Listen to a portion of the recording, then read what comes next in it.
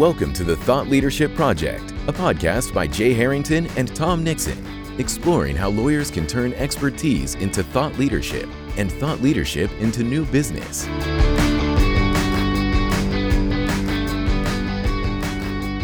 Welcome to the Thought Leadership Project. I'm Jay Harrington. With me is Rachael Bosch. She is CEO and founder of Fringe Professional Development, which provides workshops, consulting, coaching, and professional development for professionals and professional services firms. Rachael, welcome to the show. Thanks, Jay. Happy to be here. Happy to talk about all those professionals. Yeah, I know. Just lots of professionals. So many lots of professionals. We're always, you and I both deal with lots of professionals, no doubt about that. So let's talk about some things that are related to professional development today. So I thought we'd start with I think this is a favorite topic of yours, which is upward feedback. And I know that's one of those terms that I think many of us have heard, but maybe don't have a clear understanding of what exactly that means. Because I think most of us are used to downward feedback, both giving it and receiving it. So what distinguishes upward feedback? If we can just maybe start by defining that term. Yeah, so you're on the right track. It is directional. Right. Mm-hmm. So most people, like you say, are familiar with downward or downstream feedback. Upward or upstream feedback is just the opposite. So instead of somebody sitting in a leadership position giving feedback to folks who work underneath them, this is the folks who work underneath giving feedback up to their leadership. So inherently, there are some core differences in the feedback. When you're giving downstream feedback, you tend to give both professional skill feedback and acumen feedback specific to your industry and job position. Since somebody who's in a more junior role is just not in a position to say, hey, you didn't do a great job on that technical aspect of your work. It is almost primarily professional skills and management focused, but it gives a voice to folks at the bottom of the organization, and it also provides development and growth opportunities for folks at the top of organizations. Yeah. And the way I was thinking about this as I was preparing for the episode and this discussion, I think feedback is something that allows us to go beyond self-awareness. It's a way to form self-awareness, but oftentimes we're thinking of that in terms of just like, all right, we're evaluating ourselves. But in this case, we're more aware of sort of externally self-aware, maybe getting a better sense of, how our actions, our words impact other people from a more objective standpoint. Is that a fair way to think about it? Yeah, I think that's true about all feedback, acumen-based or otherwise. But certainly when it is in the professional, or I think you know this, I hate the phrase soft skills, but the softer sort of bucket, emotional intelligence, psychological safety, things like that, trust, it is perception-based. And, most really strong assessment tools for upward feedback build that in the same way that we would recommend it for downstream feedback. So leaders who are getting upward feedback should be rating themselves so they have a direct comparison between their self-perception and the perception of other people. And they can then use that comparative perception difference to say, oh, actually, I thought this was landing in a particular way, but it's not. I thought that I was seen as a really strong delegator, but I'm not. I'm seen as a micromanager.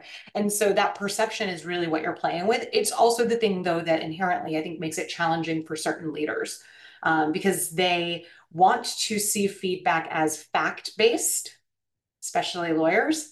And the reality is very little feedback, even the feedback they're giving, is completely fact-based. It's perception-based. So that can be a challenge, but also a real benefit. Right. Yeah, for sure. I could see that benefit. And that probably is, something that is a challenge for many people, because it's kind of like in all facets of life, we're kind of looking to confirm our biases. So if we believe something about ourselves, we're probably going to either cherry pick, the good feedback, or at least have maybe a tendency to do so, and dismiss the negative feedback or constructive feedback. Is that one of the challenges you see with people, not just receiving the feedback, but incorporating it, like really looking at it from an objective standpoint? I don't know if it's dismissing the Mm-hmm. constructive feedback. Honestly, the biggest thing that I see is people really spiraling around the constructive feedback. Yeah. And I think that some of that is like just inherent to the audience, right? Is that they're looking for problems. And so they kind of latch onto those things when we're coaching people after they've received one of these reports. One of the first things we have them do is pull out the positive things, the things that were supportive, things Mm-hmm. that are showing their strengths. Because if we don't do that at the very first part of the conversation, they will just spiral into anything that they deem to be constructive. And so that I think is actually a bigger challenge.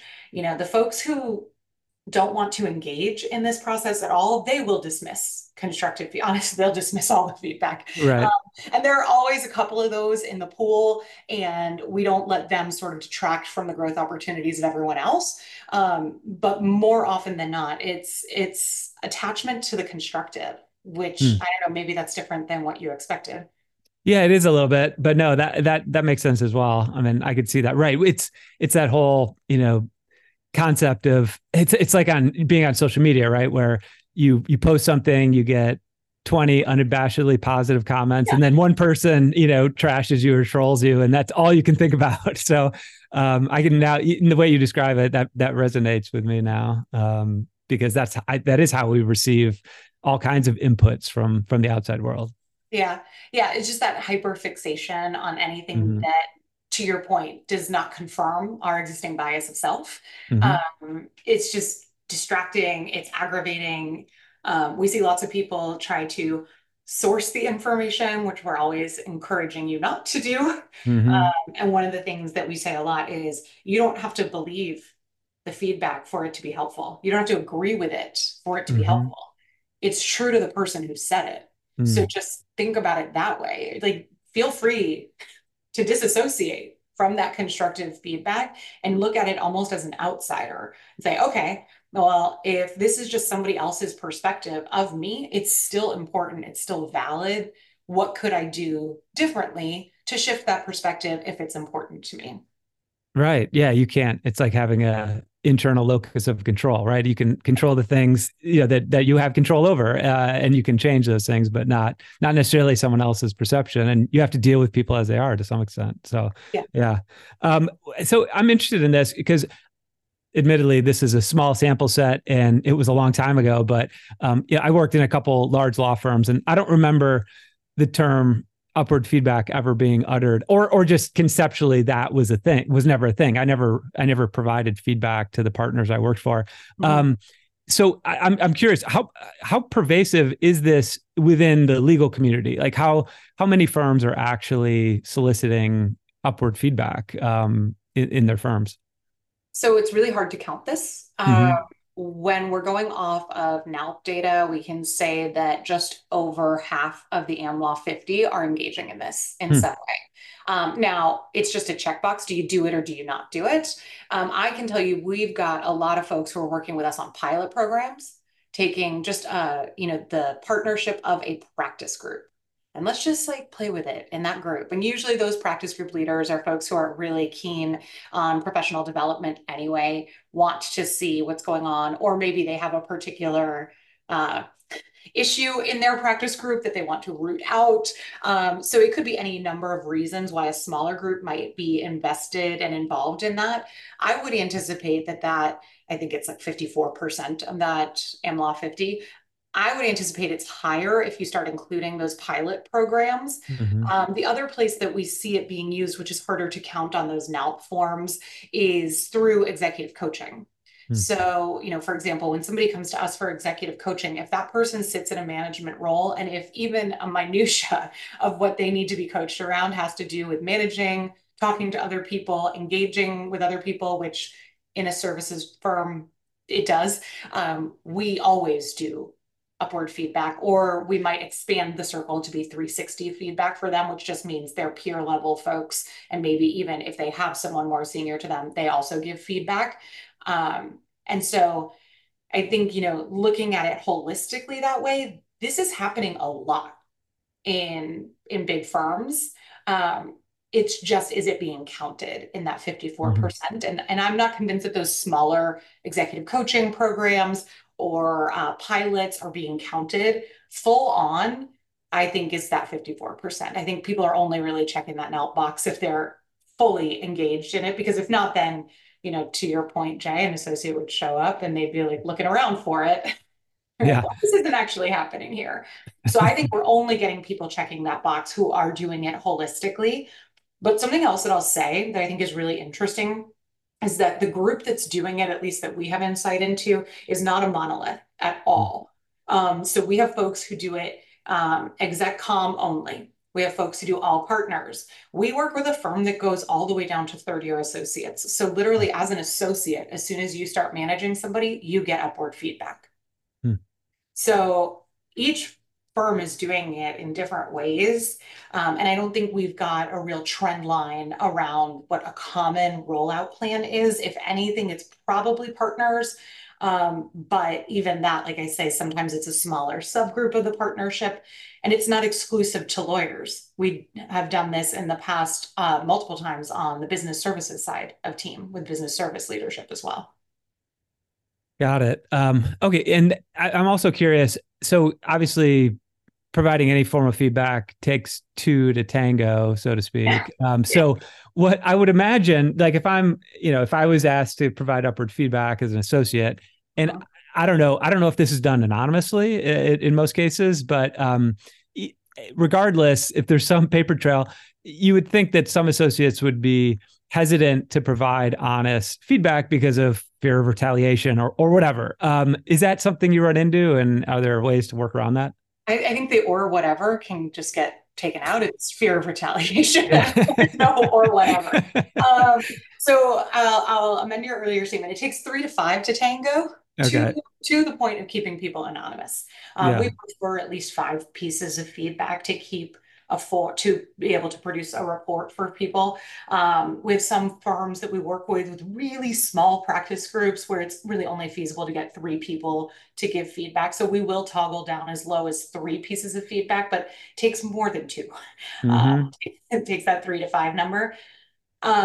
Fear around this process is probably the biggest issue on both sides, oddly enough. Yeah. I have seen some, to put it kindly, some real meltdowns from leaders who are going to get this feedback. Hmm. And I've seen a lot of fear in the eyes and hearts of associates who are going to give the feedback, Yeah. which is why it's really important. You sort of said you assumed that it was anonymous. Sort of best practice in feedback world is that downstream feedback, leadership to subordinate, is de-anonymized, Mm-hmm. and that upstream is anonymized. And I had a partner at a firm once fight me on this. I know I have to say who I am when I'm giving feedback. Why shouldn't the associate have to say who they are? And I said, with all due, you hold all the power to Yeah. retaliate in the situation. Good point. Yeah. So we moved on fairly quickly from that one. Yeah. But in general, upward feedback should always be anonymized. Upward feedback is also it's helpful to keep upward feedback out of your other traditional systems to help with that trust. Associates tend not to trust it. If they're going in and like filling out an internal survey tool, why should they trust that who they are is not going to get back to the person? I mean, we're talking about folks who have fear that their IP address is going to be tracked. So they're like really nervous about this. Mm-hmm. So, our tool is completely separate. We actually don't integrate with any firm systems because we want to keep it completely separate. And we're really clear on that. The other thing that we kind of do is there's a cumulative sort of build up as people start to adopt this. So the first year, you're going to get, maybe 60% of your feedback forms completed. And that's, again, being slightly generous. Every year after that, you continue to do it and that you roll it out in a way where you are maintaining confidentiality, anonymity, people's identities, you'll see those percentages increase. So there's a bit of stick-to-itness that you need as you're going through it. And you need to meet people where they are. So, like, for example, in our process, we don't ask people in year 1 to disclose a ton of information. We always say we have a choose your own adventure approach where, like, in the same form, year over year, you can start to increase your comfort level. So you could fill it out year one and just click a bunch of numbers.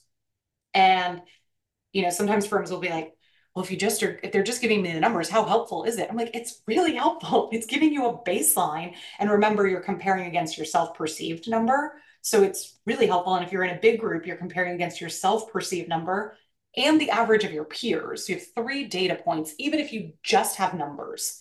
That's helpful. We also have narrative boxes where people can put comments. And in there, I think that's like a middle ground. You can be really cagey in your narrative comments. You can say things that do not give any indication who you are. And then the most comfortable level would be the people who have no fear of retaliation, which we love to see. It shows a trusting, psychologically safe environment. And they'll be like, hey, Jay, on the call that we had on December 15th, when we were talking about XYZ, I thought you kind of talked over me a little bit. Yeah. Maybe don't do that. And we see that. We see plenty of associates who feel so comfortable in their environment that they're happy to disclose who they are through their comments. And then we also see people who just want to click on the numbers. So you have to give people options to meet them where they are in their comfort level, and then know that that comfort level will grow year over year if you don't undermine the process, if you keep the integrity of the process at the front of everything that you're doing. Yeah. Do you see this process as having like expanded benefits beyond, like, just, for example, like shifting the culture more broadly in a firm to be more transparent, more communication, or more communicative? Like, is that what the hope is of this, beyond just like the nuts and bolts of the process, partners reviewing it, maybe some integrating some of it individually, but is there a cultural impact that's broader? Yeah, there's cultural impact, there's learning impact. So one of the things that's really interesting in law firms in particular is everyone wants feedback. Everyone wants to talk about feedback. No one teaches anyone how to give feedback. Right. We do. But we're not internal to these firms. So we're sort of dropping in once a year, twice a year to talk to folks about giving feedback. Having associates practice giving upward feedback actually teaches them to give effective feedback. Yeah. There's a learning element in it, such that when they turn around to have to give downstream feedback, they have some familiarity with having to select a score, having to give a narrative comment, having to actually think through, how did somebody perform with me this year? So there's a learning component to it. And then to your point, there's a huge cultural component to it. And I'm not naive. That cultural component cuts both ways, can cut both ways. So like, if you undermine the integrity of this process as you're going through it, you will undermine your culture. Like, I don't know what to say. One of the questions that we ask when we're sort of ascertaining readiness, because I don't want to work with a firm that is not ready for this process. And we've had firms come to us and their leadership will say, like, we really want to do this, but we're not there yet. And I'm like, great. Let's talk about some things you can do to get there. You don't want to do it when you're not ready, because when we ask that question, I was saying in the readiness check, we'll say, like, what are you willing to do to hold particularly influential partners accountable to that behavior? And the jaws that drop are plenty. Like, people are not prepared for that question. But if you ask a bunch of associates to give feedback, and they do, and they say, hey, we have a real problem over here. And the firm is like, thanks for that feedback. We're just going to keep on keeping on. No one's going to trust it in the future. And it undermines culture, because you've literally told people through your actions, I don't care what you tell us. We're not going to change the situation. So that's what I mean. It can really impact it negatively. Now, to end on a high note, right? Like, if you're willing to actually push people in leadership and say, hey, we got a lot of really constructive feedback for you. We want to support you. You're a very important member of this team. We'd like to get you some executive coaching. Maybe we're going to recommend some training programs for you. We're going to partner you with a more seasoned leadership person. Maybe it's a partner, maybe it's a practice group leader who's really good at mentoring and managing. And then the associates see that. That's huge. Because now you're saying, hey, your voice matters and you have an impact here. The other thing is, I don't want to say that it should all be on leadership. Leadership has to be willing to play its part, especially with the most extreme cases. But on an individual level, the leaders who receive this type of feedback, even if they're just your run-of-the-mill partner, if they're willing to be candid and open and say like, oh, this came up and I wasn't really expecting it, I'm going to work on that when they're talking to their associates, it just builds such a culture of trust. And it does, to your earlier point, say feedback is a thing that matters here. So then when that associate wants to, give some feedback in the middle of the year, maybe they don't wait for upward feedback, the formal process, in the same way that we're all running around in PD talking about real-time feedback and can the partners give real-time feedback? The more you put in moments of feedback that actually are successful, the more you provide a safety net for people to give feedback outside of those formal processes. You say, this is a place where feedback is welcome, it's encouraged, and it's acted upon. So that's the positive cultural side. Yeah, love that. Yeah, that makes a lot of sense. I mean, I think culture is such a fuzzy term, right? That we use it, but we don't really know what it means, and certainly don't know how to build it. But this certainly sounds like a way to move in a positive direction. I'm just going to jump in there because yeah. I don't know that I think culture on its own, it can be fuzzy. It's not that we don't know how to build it. I think most firms don't know how to define it. Yeah, right. Because the building of it is just acting on behaviors that support the definition. But you walk around, I mean, my favorite thing ever, and I actually love the firm that this happened at. And they really do invest a lot and have worked on this since we first started working with them. But they like plaster their values everywhere. So they're like ahead of the game on that, right? At least they like, this is what we care about. These are the rules. This is how we engage with each other. And they, like a lot of other organizations, not just law firms, have a core value of respect. We surveyed a bunch of their folks about the core values, and for each one said, what does this actually mean in the way that you engage with your colleagues on a day-to-day basis? And the overwhelming response to the respect value was, we respect each other. Yeah. Which means the value hasn't been defined. Right, exactly. You just chose a word, but nobody knows what it means. And that's where I don't think that building culture is this like challenging thing that people, especially smart folks, cannot figure out. It's defining it and knowing what the behaviors are that support those definitions. Yeah. Yeah, for sure. Right. I mean, in my context, it's, we talk about building a business development culture, and it's the same thing, right? It's not about spouting words. It's about what are the behaviors that actually lead to that, and the incentives that the firm creates to map towards that, right? I mean, how do you build a culture? Well, your incentives have to point in that direction, especially when it comes to like business development. Yeah. All right. So let's shift gears here and talk about another topic that is near and dear to both of us, which is coaching and training, and maybe some trends that we see, some best practices, some developments in that space. So, Rachel, if you could, maybe it would be helpful if we talked about first, like, I think we'll talk about things that are, we should be thinking about and that are positive developments and best practices for moving forward. But what do you see as, like, if we were to say, like, okay, what's wrong with coaching and training, to kind of lay some foundation, like historically, traditionally, not like way back, but maybe what are some things that are just repeated things that firms do or individuals do that just aren't all that effective when it comes to those areas? Yeah. Way to start on a bright note. Yeah. Well, you said like don't go too far back, but we don't have to go too far back in the coaching realm because coaching is really new in law firms, really, really new.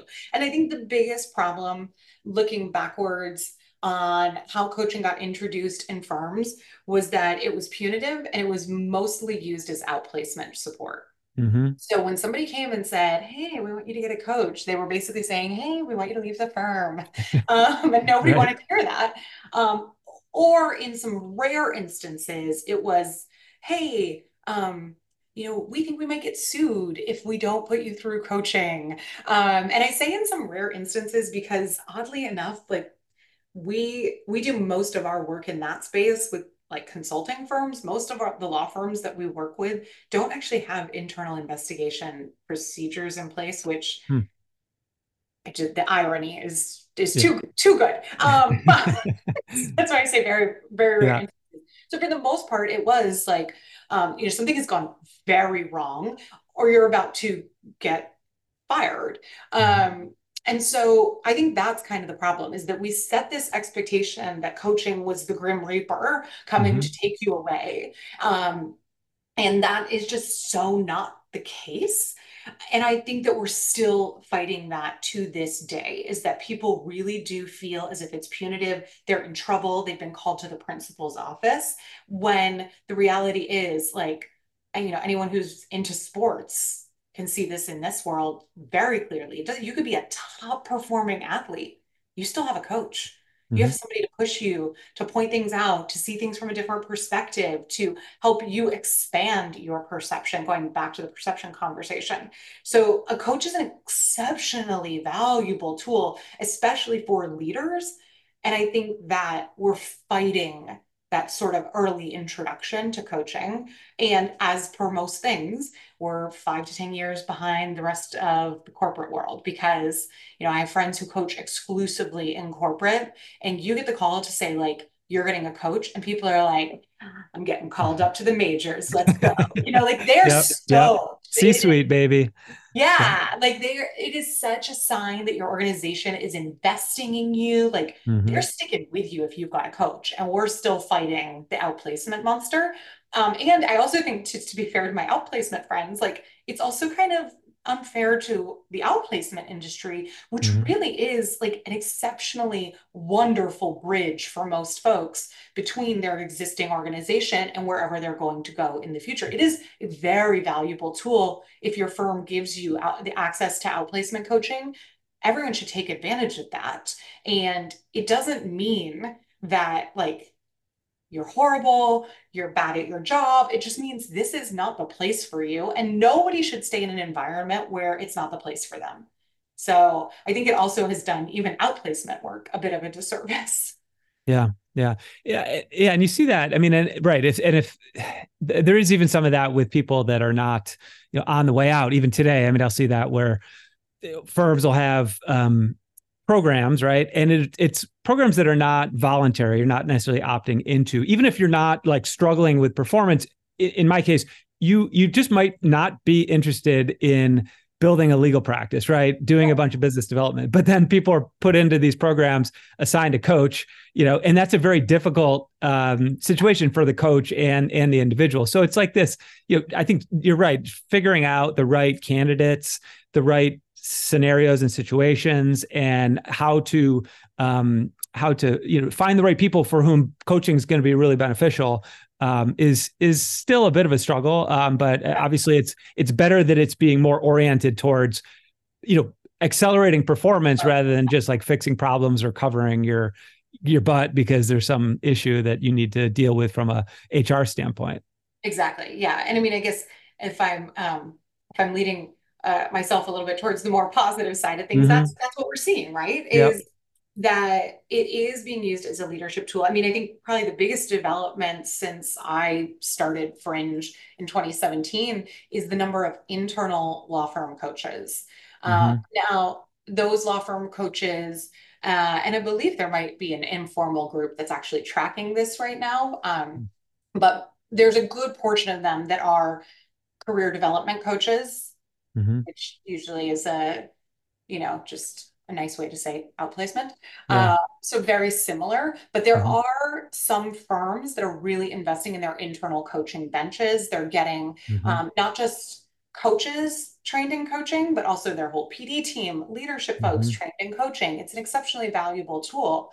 If I can shout out one in particular, I think, Foley has done an amazing job with this. So Anjali Desai, through like Jen Patton's leadership, has just done an amazing job building out what is truly like a leadership executive coaching team. And they see, the attorneys coming to them saying, I really want to talk to a coach. I want to work on this skill. And to your earlier point around building culture, like those are the behaviors that really build culture. So the more there are sort of trusted teams inside firms, the more we see that this is like a safe space and that people can see it as a development tool. The other thing that we're sort of seeing more and more of is that it's showing up on the business side of things, and it's showing up at the top levels of firm leadership. So people are calling us to say, hey, we have a class of new practice group leaders. We want to get them coaching because they're stepping into a whole new world. It's almost like starting a new job, even though you have not changed organizations. So we're supporting people as they ascend through leadership. I think you said something earlier that reminded me of this. It used to be, I felt like in most of my law firm experience, it was like you made partner and you were done learning and growing. Like, congratulations, you never have to learn again. Just a bit of a flawed perspective, right? Yeah. So my mom used to always say, you're not done learning and making mistakes until you're 6 feet under. So I hope to make a lot of mistakes and to be continuously learning for a long, long time. And I hope my title doesn't interfere with that. So we're starting to see that more. And obviously, having been business services inside law firms for 11 years before I started this company, it just warms my heart so much to see us investing in both the coaching and the training side for our business professional leaders. The lawyers certainly do bring in most of the money, but if the business services folks walked at any point, all of them, firms would shut down. They would not know what to do. So it's great to see the investment in leadership development and in both of those spaces. Yeah, maybe we'll talk a little bit more specifically about training now. This is an area that, I don't know, there are, again, there's obviously problems that have been pervasive, and that probably many of them still remain, but I think there are some positive trends in the training area as well. One of the biggest challenges, and it still remains a challenge, I think, is just the way that many law firms approach training. It's oftentimes with a greater focus on, I think it's called like the locus of acquisition of knowledge, right? Where it's very much like knowledge sharing from trainer to trainees. But there's not a locus of application, like taking what they learn and applying that in the real world in the context of their practices. That's one of the things certainly that I think is, will be a everlasting challenge. But what are some things that you're seeing in the training space that maybe are working, or that firms are looking to do differently or doing differently? Yeah, I think you're exceptionally right on that application piece. Training has always been the heart of our company. And it's mostly because I sat in the room when I had hired a bunch of trainers when I was inside firms and been like, what are we doing here? Right. And application has always been the thing. So immediately when we started, it was like, how do we both create opportunities for application? But then, not for nothing, training is marketing, training is showmanship, training is sales. So even as we're training, we're calling those out. Here's how you can apply this. Here's 5 things you can do after this program. Here's how you can do one thing differently next week, right? I think that is a huge piece. I just wanted to like double down on that. Yeah. Things that are exciting right now in training is, and I hate to say this because I don't want to jinx it, we're very much like at the very beginning of seeing a push into a little bit more what we call periodized, but normal people would just call training series, cohort training, training that is not, as Molly Peckman would say, a random active training. We still do, and I know that my peers in the space also would echo this, like an obscene number of 90-minute workshops. Yeah. And my favorite is when you get the call from the very well-meaning person in PD at the firm who's been told they need to do all these things with no budget and no time. We'd love for you to do a 1-hour training where you teach everyone how to give feedback, receive feedback, manage people, and delegate. And I said, I would love to do that. Unfortunately, I left my magic wand back home. So I cannot do that. Sorry. It's impossible. And I think that's been the culture for a long time. Yeah. We're going to give you this tiny little window and we'd like you to solve all of our problems. And that I think is still pervasive, but we're starting to have like, let's do a leadership curriculum, or let's actually think out a year in advance. What are the skills that people need? And how do we bring in both internal and external trainers to help support that so that it's cohesive? Are we building coaching circles? Which, to bridge the gap between these two, I'm always baffled by people's reactions to coaching circles when they're sort of like, I'm not quite sure about that. Is I think, my God, like in a world where cost is always sort of at the front of the conversation, you can reduce what would be an individual coaching expense by usually more than 50% by putting Hmm. people into a cohort where they also get the benefit of learning from each other. Yeah. So we're seeing the edges of that creeping in, more series, more utilizing like flipped classrooms where you're gonna watch a video on your own time and then come in and we're all going to talk together. More just like Hmm. straight up adult learning theory to Hmm. really help maximize that application that you're talking about. Um, and more of a request to get sort of down and dirty, which I really love. Um, we've recently even moved to a model where, like, when we're teaching you delegation, we're teaching you delegation, and that's it Hmm. for 90 minutes, preferably more time, right? Like, we've just stopped trying to be the everything to everyone. I say this in a lot of settings, but it's like, those restaurants in New York where the signs, they're like sushi, subs, pizza. Hmm. Yeah. Nobody wants to eat there. Right. You shouldn't do that with your training either. When you're training on one skill, these skills are complicated and Hmm. complex, especially the stuff that we're talking about and that you're talking about with business development. Like, take the time to go deep into it. And we're Hmm. starting to see more and more requests for that. Yeah, no, agreed. I think that's true, and all that resonates in my experience. What about some of the other things that I'm seeing working well is, I guess, call it socialization or collaboration. You alluded to this as well, but just how do you create small groups, cohorts, like you said, that are both maybe doing some small group coaching and then maybe collaboratively working on some projects, collaborating on business development opportunities or working on delegating, as a team, that kind of stuff. I find that to be more effective and create more of a sense of internal accountability too. Is that something you're trying to build into more of your programs? So we've done it. We do it in a few discrete ways. Mm-hmm. We definitely do it through team retreats that we do. And Mm-hmm. those are usually really, really great. And we'll Yeah. sometimes even like map out some things for them to do 3, 6 months after the team retreat. But Mm-hmm. that's, it's slightly different than just your traditional training where they're usually for an entire day with one team, Mm-hmm. small groups, 10 to 15 people. The biggest obstacle I think that we face in the cohort training is, I mean, I feel like a broken record maybe in this conversation, but it's fear. People are Mm-hmm. so scared to say something in front of their colleagues, to look stupid, to say the wrong thing, to get canceled. And so, Yeah.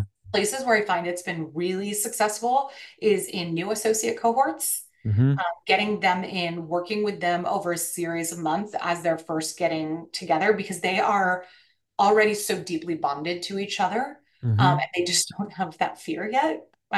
Maybe they'll build into it. I hope they don't, but they just don't Yeah. have as much fear. Or in groups that are exclusive to a particular seniority level. Mm. So we ran a number of allyship cohorts. And those were really great when they were exclusive to the leadership level. We had one firm, I will say, and if you've got the culture for this, go for it, that was able to do those cohorts with a mixed group of all the way from business services to senior partners. That is a unique culture in our world, I will say, because there were free flowing conversations, lots of great insights. Like, we know the benefits of doing this. I feel a lot of the times in our world, we spend so much time convincing firms of the benefits and instead of just being treated as expert. and saying like, this is the best way to do it. And they're like, great, please come do it. It's like, there's a lot of fighting, a lot of tension against best practices, against adult learning theory, against cohort models, things like this, where it's like, you and I see this all the time. This works exceptionally well. There's research that shows that people learn very well when you put them in this model, but we do a lot of folding and a lot of catering to sort of the internal or initial reaction that leadership who knows nothing about adult learning theory has. Yeah. Maybe that's a spicy view. I don't know. No, that makes perfect sense. All right. Well, Rachael, this has been great. We've covered a lot of ground. I know I'll let you go, but I thought I would at least offer the opportunity. Is there any final thoughts? Like if there's firms out there that are really thinking about, these issues and really needing to make an investment, to make a change, to do things differently, like, I don't know, what maybe do you have any just sort of broad thoughts on like what should they be thinking about, or are there certain levers they should be pulling in 2024 from an organizational standpoint? I mean, I think 2024 is going to be an interesting year in a lot of ways. There are going to be some very real cultural challenges in firms, as there will be some very real societal challenges, particularly anytime we have an election year, a federal election in the US, it's a tricky time. Yeah. I think my advice to law firm leaders, and this would be not just to those looking to make a change, is honestly, just don't be scared. Try to look at these as true opportunities and be willing to experiment. There's a lot of fear. I mentioned that word earlier. There's a lot of scarcity mindset. And I think when it comes to people management, the best thing you can do is actually have sort of, I mean, this is going to be very woo-woo, but an open heart and an open mind, because people are all so different and they mostly just want to be seen and heard. And the more you can create opportunity for that in whatever mechanism works for your organization, the better off your culture will be. Yeah, well said.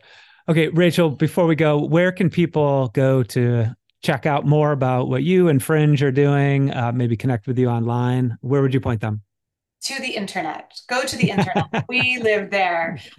We are at fringepd.com. We're on LinkedIn. We try to answer our emails most of the time.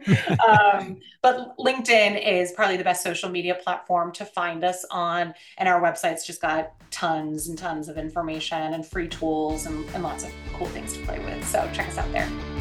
All right, Rachael, thank you so much for joining us today. Thanks, Jeff. Thank you for listening to the Thought Leadership Project. For show notes, additional resources, and links to the tools discussed on today's episode, visit thethoughtleadershipproject.com.